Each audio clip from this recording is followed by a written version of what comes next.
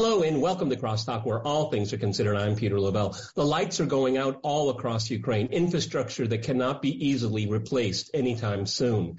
NATO continues its proxy war against Russia, saying as long as it takes. Will the Ukrainian state and society collapse before its military is defeated on the battlefield?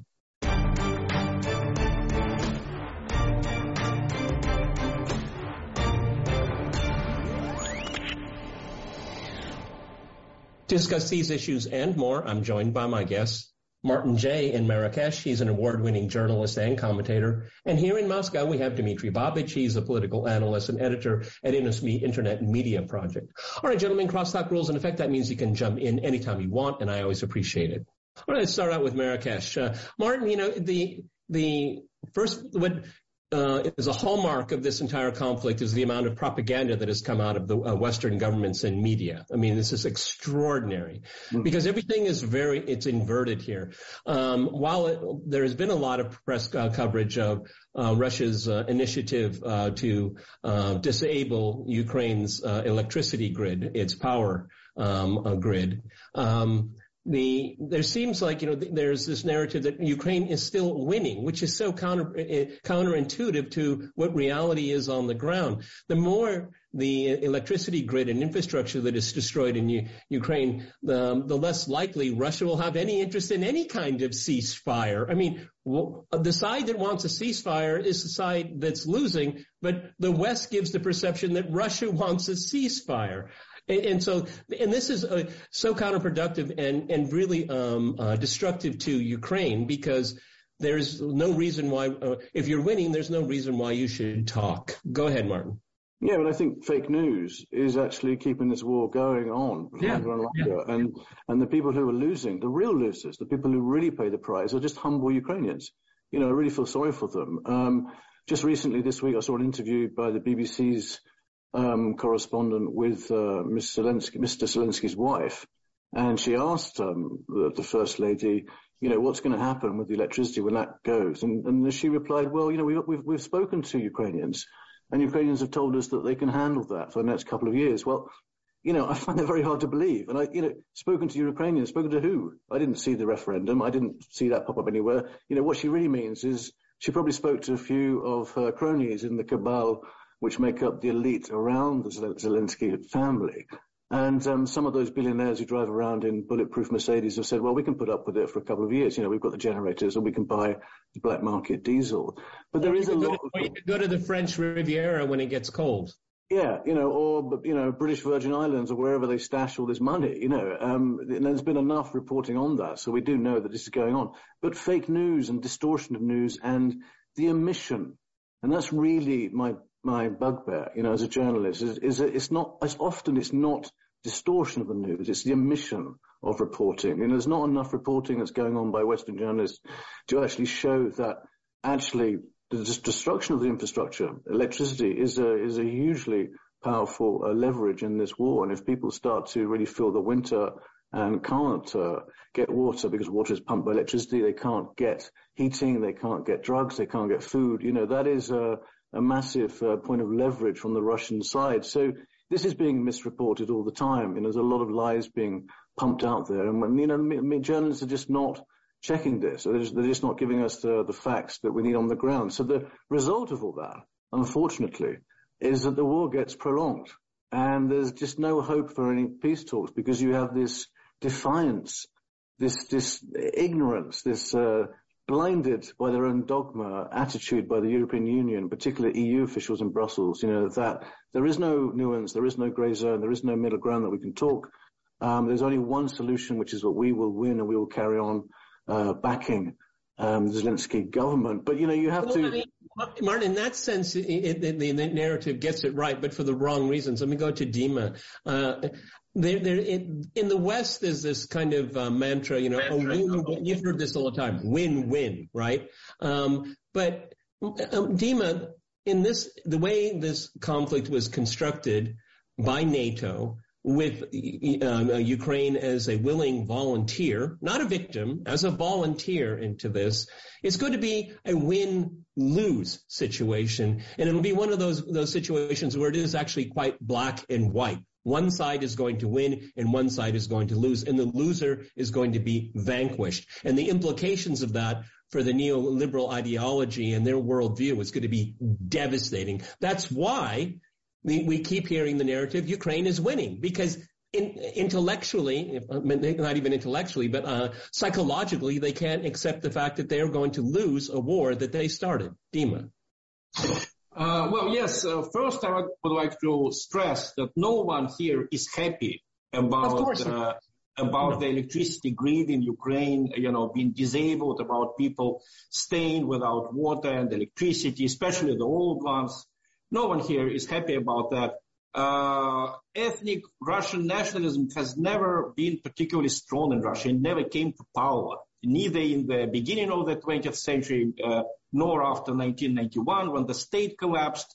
There are very few ethnic Russian nationalists who actually consider themselves, superior to Ukrainians. Most of Russians consider Ukrainians part of themselves, These are the same people who should have the same rights, and they can have their own state, but that state should not be hostile to us. The whole problem is that since 2014, the whole raison d'etre of the Ukrainian state was to act against Russia.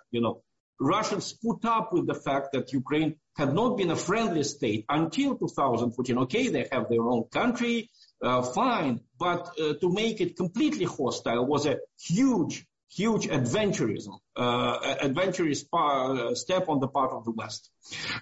So in that sense, President Putin is not the worst choice. I mean, he considers Ukrainians the same people with Russians. For that reason, he did not give the order to bomb the Ukrainian electricity system for 9 months, He had been waiting for some kind of a diplomatic solution, for some kind of a more humane way to resolve the problem. We started doing it only after the attack on the Crimean Bridge, which was a pure terrorist act, in which 2 people died, by the way. So basically, when you say to win, in Russian language, there are 2 kinds of words for this verb to win. You can win in a gamble. We don't use that word with Ukraine. We ignore it. Or you can overcome, you can победить, which means, to overcome the difficulties, to leave the trouble behind you. So we want to overcome, and we will do it. Just look at the facts on the ground. Gordon Hahn in the United States, our analyst, is absolutely right when he says that basically Russia will certainly win in this winter because 380,000 men are coming, the mobilized troops. The Ukrainians are giving in Donbass. It is not reported in the West, but every day small villages, small territorial gains are made.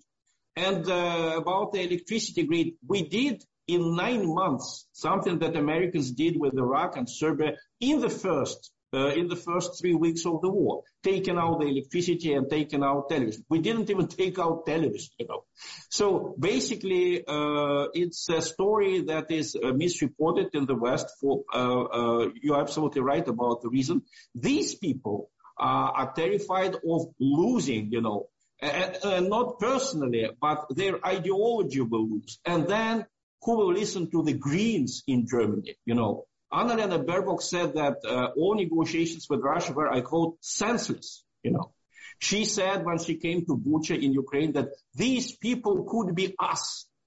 And even Der Spiegel magazine, which completely supports the neoliberal narrative, even they wrote that this was a lie, These people died not in a NATO country.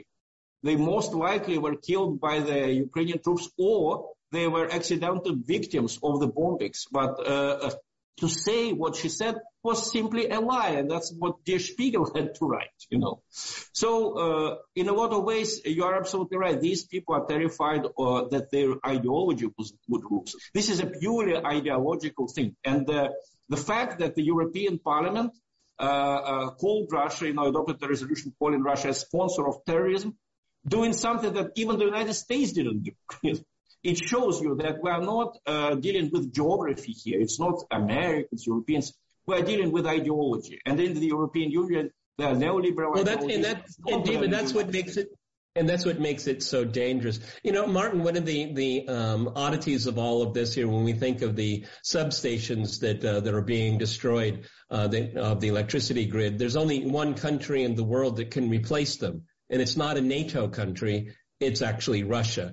And there is a precedent after 2014 when Crimea returned to Russia. The Kiev officials, they cut off electricity to Crimea, and Russia had to solve for its citizens the electricity issue, and it was resolved. So there's no Western technology. There's no magic bullet out there. There's nothing that can be done. It will take years. And like I point out, all of this is Soviet-era technology, and it's not being produced in Ukraine, and certainly not in a NATO country. Your thoughts? Yeah, energy just keeps coming back to energy, time and time again, doesn't it? You know, so many times. And if we take a look at the bigger picture and we use energy as a sort of measuring tool, you know, who is really winning this war? It's America.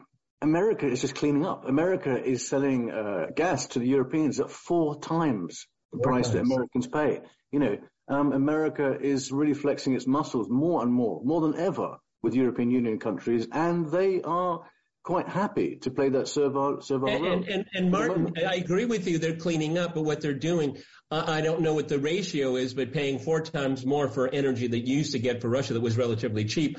I don't know what the ratio is, but I'm sure it's the productivity has gone maybe down inversely, 4 times less in productivity because of the high costs of the energy. So it's a double whammy. The American companies are cleaning up, but it's destroying the competitiveness of the European economy. Go ahead. Exactly. And this new bill, the inflation bill Reduction Act. Awkwardly called the IRA. I mean, they really need to work on the you know. I mean, this is really worrying the Europeans right now. For the first time since this war started, we're beginning to see real voices of concern, real complaints coming from Brussels, from the French government, from the Germans, because they're saying, look, after this IRA act that Biden's putting now, you know, that just completely tips the competitiveness towards the Americans even more. And, you know, many top EU officials are asking, are the Americans really our allies? You know, so this is the result of the Ukrainian war. You know, first of all, I think there will be a division at some point. There is going to be a certain split between Europe and its relationship with America. And for the moment, Biden seems to be in a comfortable position. There's no incentive from the Americans whatsoever to end this war. They want it to go on forever. All right, hold that thought, Martin. We have to go to a hard break, and after that hard break, we'll continue our discussion on some real news. Stay with our team.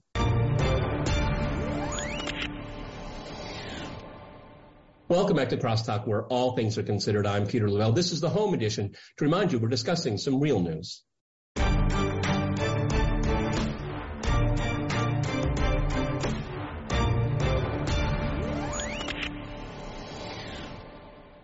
Okay, Dima, I want to continue with the discussion that I was having with Martin here.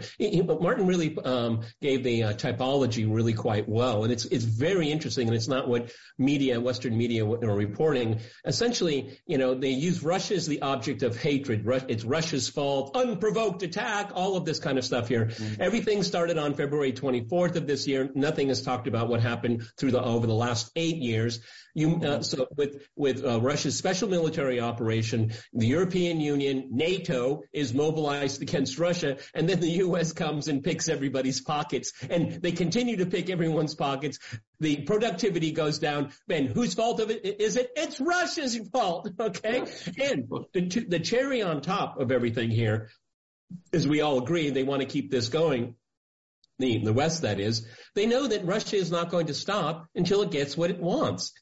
That means we have to go back to December 17th and look at those 2 documents that were sent to NATO and to Washington. They still are in effect, gentlemen. Nothing has changed, okay? So this is the gambit here. And this is what Martin had to say that I have kind of tightened up here is the narrative Western audiences, if they were told it, wouldn't even comprehend it. Dima. Yeah. You're absolutely right that Russian suggestions are still in force. And it's interesting that in the United States, I was fascinated by this article in The Hill by Bruce Fein.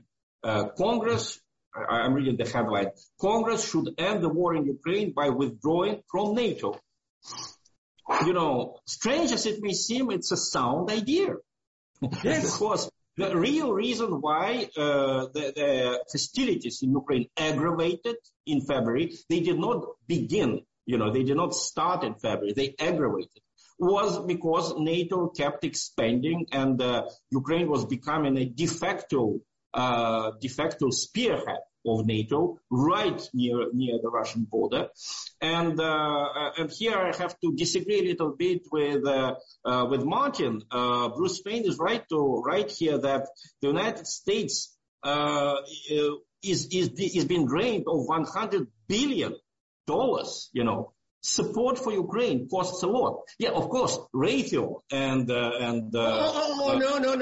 Dima. I got to push back against you pushing back, Mark. That's not money. That's paper. That's printed. Okay, that's debt. That's debt. Okay, it's not real. Okay, it's debt. Okay, so that's no. But the other side is this debt is enriching the arms company. That is real for them. Okay, exactly. But what it gets down. See, I won't get away from the productivity issue here because you can take monetary policy out all you want. Okay, it's complicated and it's political. Productivity is real. Okay, it's real and how much something costs. Go ahead. Yes, but also, the United States is, in fact, indeed weakening Europe in several ways by basically making this war in Ukraine continue. Why is the war in Ukraine continuing? Because there is that principle in the United States, right? Nothing about Ukraine without Ukraine, right? Well, the Ukrainian people are kept hostage by their government. Our friend Nikolai Petrov rightly writes in Responsible Statecraft. He reminds us that Gallup conducted a poll in Crimea in 2014 about joining Russia. 91%, Pew Research reported 91% of Crimeans in favor of Russia. Gallup reported 83%. So the figures, for example, in Kherson, when 87% of the people at the referendum supported Russia, they are basically correct. They are lower than in Donbass, where it's 98, 99% because people suffered for 8 years. In Kherson, it's slightly lower, but these figures are real. So when the United States says nothing about Ukraine without Ukrainian government, basically they are saying something like nothing about the hostage without its captor, right? So that will make the war continue indefinitely. You're absolutely right about that. But this is only one of the ways in which the United States is weakening Europe.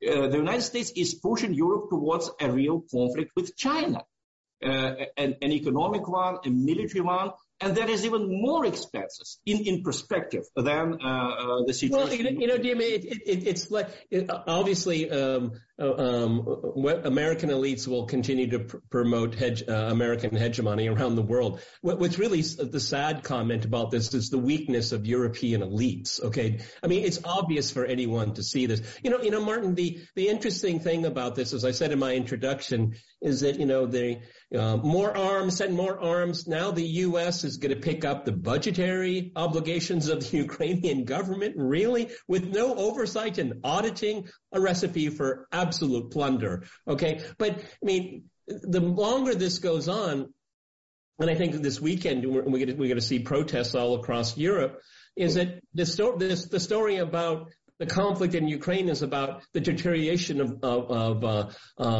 living standards in Europe. And because that's what I get more and more stories about, the cost of energy, the cost of food, if there's going to be any diesel in the U.S. in 10 days, that's how the story, it wasn't designed that way, but that's how it's going because if you look at America's wars with its NATO allies, Afghanistan, Syria, Iraq, Libya, those were all abstractions for Western publics because most of them couldn't even find out where they were on the map.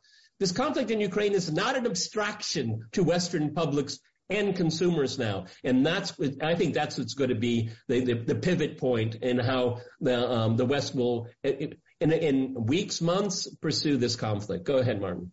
Yeah, and I think you have to remember that some of those NATO attacks, particularly the one in former Yugoslavia in 1995, were illegal. They were actually, Clinton went ahead without the support of the United Nations, totally illegally, totally against, international laws.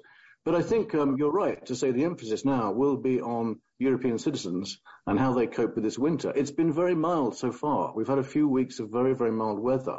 But when that starts to get worse, perhaps some point in December, then the political dynamic will completely change. And I think that is being sensed now by the European Union and leaders like Macron, who recently said, look, this gas arrangement we have with America, it's not really very friendly. These are our allies. And so it's starting. This antagonism, this sort of bellicose narrative is beginning. And that is directly linked to European suffering. So I think the energy issue, the heat... Martin, if I could jump in here, it's no coincidence that the Nord Stream pipelines were destroyed because there's no turning back. There's no turning back. And the big winner was America. And I think that was always planned in the longer term, But if we talk about the longer term, I think it's important now to look at the timeline and take a step back. Will Congress back $37 billion in military aid that Biden is pushing? Unlikely. Now the Republicans have the House. It may well be watered down. It may be delayed. But, the Republican side is always banging on about transparency. And, he had the opportunity to create transparency tools. He didn't do that. So that is going to have a major impact on the ground in the Ukraine. And I think the Russians know that. I think they're playing a longer game. And with the destruction of the utilities, with military aid now dropping quite considerably, we will see a different Ukraine war in the next few weeks and the next few months. And, where is Europe in all this? It has this puppet, preposterous parliament in Strasbourg, which was, I might add, was created 1 year after the EU created itself. There was this mad dash, this panic. Oh, we don't have a democratic institution. What are we going to do? So they created the European Parliament 1 year later as a sort of bolt-on. It's the only parliament in the entire world which doesn't have the authority to propose draft legislation. Think about that for a minute. And what does it do? It just name calls. It just says, oh, Russia is a sponsor of state terrorism, without... Oh, but I'm sure the MPs are compensated well. It's a good gig, isn't it? It's a great number, yeah, and also, look at the green impact of moving hundreds of kilometers every 2 or 3 weeks from Brussels to Strasbourg just to keep the French happy. Someone did a study on this years ago. The carbon footprint is just gigantic. So the hypocrisy is absolutely stunning, and corruption rules. And, the EU is really standing by now and allowing this war to continue. But, where it will end, I don't see the Ukrainians being the winners in the next couple of months. And I think this explains why Zelensky is starting to panic. Now, there's enough on the internet, whether we can believe it or not, that he has a cocaine addiction, that he possibly is even losing his mind. When we looked at the last few weeks, of the attack on the Black Sea Fleet, which was pretty crazy in itself, and his press statements, which were released seconds afterwards, taking the high moral ground that, we need to feed the starving Africans, and, it's appalling what's going on here. But he didn't expect the Russians 2 days later to come back to the deal and carry on, or even offer to give grain free to the Africans. So that was really bullshit for what it was. The attack on Poland with that stray missile, which was actually a Russian missile, but no one believes that Putin would ever do that. That's just completely out of the question. I'm pretty sure that came from his people as well. And now more recently, he's starting to sort of harangue and beg people. British Prime Minister just flew in very recently. Hilarious. Big bear hug. And Sunak said, I've come with £50 million. £50 million. Wow. His cronies behind him must have been sort of giggling and saying, well, Martin, I should pay for lunch at least, It's very interesting because it takes real people that understand the military, how a military and conventional military works. So when the Washington Post or the FT, they say X number of millions of rounds and all that. For us, it's like, wow, that's a big number. But then I'm told, well, Peter, that's like for 2 days for a modern military. Yeah, okay. Yeah. And so they overwhelm you with, dangling little shiny things in front of you, but it has no meaning whatsoever. It's virtue signaling. That's all they're doing is virtue. Yeah. Dima, we have 30 seconds. Go ahead before we finish. Go ahead. I agree with Martin that European Parliament is senseless, and it's nice that it's senseless because when they adopted this resolution calling Russia a state sponsoring terrorism, they basically create the ground for further decoupling of European economy from the Russian one. Together with the decoupling from the Chinese economy, this will bury the European economy. This will just make it dead. Wow, Dima, you ended on the most apocalyptic ending of all time on Crosstalk here. That's all the time we have. Gentlemen, I want to thank my guests in Marrakesh and here in Moscow. I want to thank our viewers for watching us here at RT. See you next time. Remember, Crosstalk rules.